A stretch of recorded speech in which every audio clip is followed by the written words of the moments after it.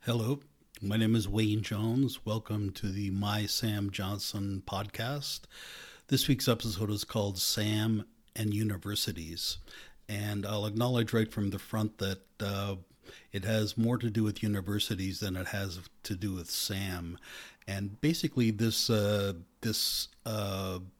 podcast, this episode, was triggered by an article I read about a professor who just yesterday resigned from his position at a university.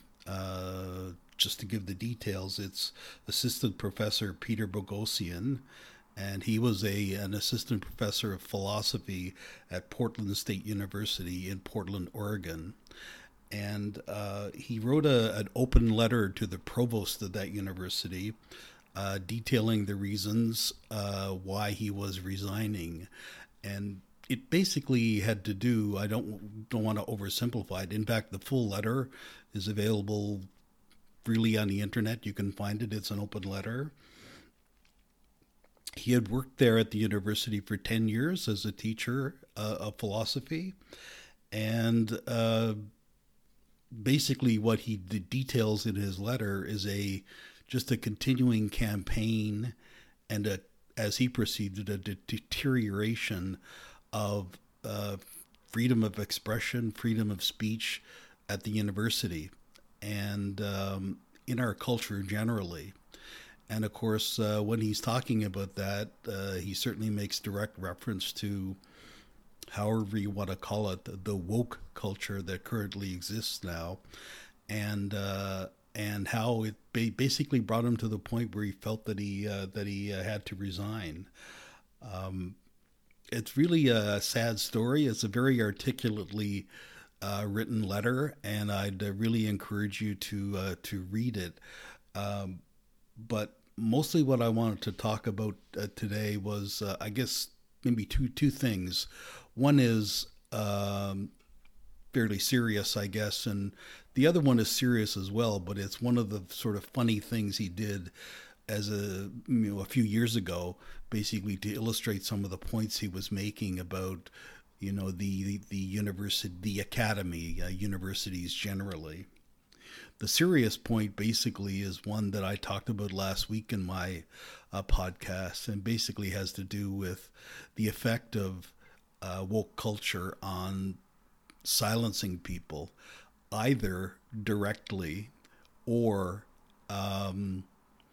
in a certain way by sort of intimidation, in the sense of silencing people before they actually say anything, because they know what kind of reception they're going to get if they do so.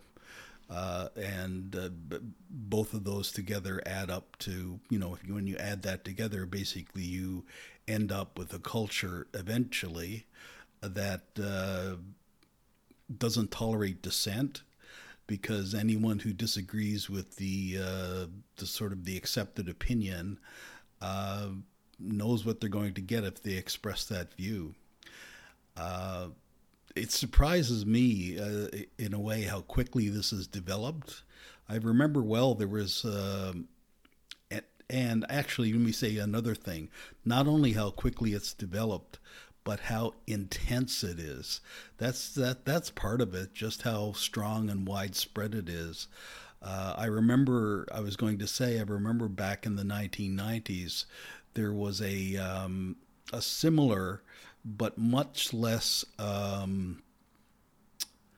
vehement movement called, in writing circles anyway, it was referred to as appropriation of voice. And, that's certainly one of the things, for example, that you hear in woke culture about, if you're, for example, a cis male, you shouldn't be writing from the point of view of an indigenous female, that sort of thing. And this was a big thing back in the 1990s as well, when it was mostly a case of basically males shouldn't be writing from the point of view of women, of females. And again, the similar issues were were raised and similar disagreements were made and all that sort of thing. And I wouldn't go so far as to say that it all faded out kind of thing. These things don't work like that. But I don't remember it having either the widespreadness or the intensity that it has now. And now, of course, it's also a much, much broader issue. It seemed like a kind of a narrower issue back then. And it also seemed like it mostly had to do with writing. And now we're talking about free expression generally and how that's being basically curtailed. So that's the serious part. And again, I'd point you to his letter so you can read some of the details there. But one of the other points that he tried to make was about the publishing culture in academia. And basically, it's a culture run by what's called, if you're not already familiar, what's called peer review, which basically means that academic journals set themselves up with editorial boards and with peer reviewers who volunteer usually for the boards. And the idea is that articles are given, if an article is submitted to a journal, that article will then be generally blind reviewed, by which it means that a reader will get to see it, or two readers usually will get to see it, at least two, and they will assess it, review it, based on its content, based on, these will be scholars who work in the same area. Basically, these aren't just sort of people on the street, so to speak. And that this is considered a way of vetting, basically, so that you can determine, so that the editor of the journal can determine before something gets published that is worthy of being published, that there are things in there that are worthy of being said. So Boghossian set out to basically critique that whole method, and in a sense to demonstrate that it doesn't really kind of exist fully, and there are lots of journals that you can get published in where either they say they are peer reviewed, and they don't do any peer review, or the peer reviewers are some of the slackest people on the planet because they don't recognize gibberish when they see it. And this is what he did. Basically, he submitted an article to a journal. The article is called "The Conceptual Penis as a Social Construct." So, I mean, these things, like all satire or parody, these things are funny, and like all satire, especially, there's always a serious issue that's being addressed. It's basically being done by way of humor and mockery and parody and that sort of thing. So what I wanted to do is to take some time to read some excerpts from this article, because what happened is that he submitted the article. It presumably went through peer review, and they agreed to publish it. And he acknowledges fully that it was gibberish. They, just ridiculous. And yet it's now a published article in a peer-reviewed journal that others could come across and consider to be quote-unquote knowledge that they can use and cite in further articles to get published. So I just wanted to read some of the excerpts from it to give it an idea of the ridiculousness of it, so that if there were real peer reviewers, to say the least, they should have picked up on these things. So here's the first excerpt. He's writing a section called Machismo Braggadocio, and this is the text. Inasmuch as masculinity is essentially performative, so too is the conceptual penis. The penis, in the words of Judith Butler, quote, can only be understood through reference to what is barred from the signifier within the domain of corporeal legibility, unquote. The penis should not be understood as an honest expression of the performer's intent, should it be presented in a performance of masculinity or hypermasculinity. Thus, the isomorphism between the conceptual penis and what's referred to throughout discursive feminist literature as, quote, toxic hypermasculinity, unquote, is one defined upon a vector of male cultural machismo braggadocio, with the conceptual penis playing the roles of subject, object, and verb of action. So, it's hard to know what to say about such, I guess I'll call it writing as that. All I can say that as a male, it's bad enough having a real penis, but having a conceptual penis that causes so much damage is an even worse thing that we're doing to the world. So in the second excerpt and in further into the article, he gets to another point that he's making, which is the link between the conceptual penis and climate change. Oh boy! I'll just read the quote here, one of the paragraphs that he has in that section. Nowhere are the consequences of hypermasculine machismo braggadocio isomorphic identification with the conceptual penis more problematic than concerning the issue of climate change. Climate change is driven by nothing more than it is by certain damaging themes in hypermasculinity that can best be understood via the dominant rapacious approach to climate ecology identifiable with the conceptual penis. Our planet is rapidly approaching the much warned about 2-degree Celsius climate change threshold, and due to patriarchal power dynamics that maintain present capitalist structures, especially with regard to the fossil fuel industry, the connection between hypermasculine dominance of scientific, political, and economic discourses and the irreparable damage to our ecosystem is made clear. So that's the funny part. The whole essay, the whole article is like that. It's actually a very short article of 6 or 7 pages, something like that. Again, you can find it online. I'm pretty sure if you quote searched on Google, the conceptual penis as a social construct, I'm almost certain there's never been an article published with that other title. I'm going to go out on a limb and say that. But really, this is all very serious business. I mean, basically, you've got a 10-year experienced philosopher who's resigning from his university.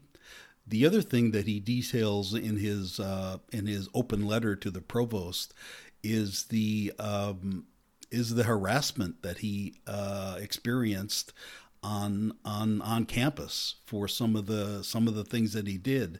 And these are not all things like like basically pranks, like this sort of thing. And by prank, I'm not meaning to lower it at all. Basically, it illustrates a very, very important point. But other things where, he would, his practice apparently was to bring in to his class people of very, very different viewpoints, and his idea was, and this is a beautiful thing, his idea was to expose his students to viewpoints that were very, very different, if not offensive to what they might currently believe or what society currently believes. But that was his practice in class in some cases, to do that. And, to have a discussion or to try to have a discussion. These are, the mind boggles kind of thing. This is what basically a university is supposed to be built on. It's basically built on the fact of, these are where thought people are. These are where discussions take place. This is where, truth and truths emerged, is from universities.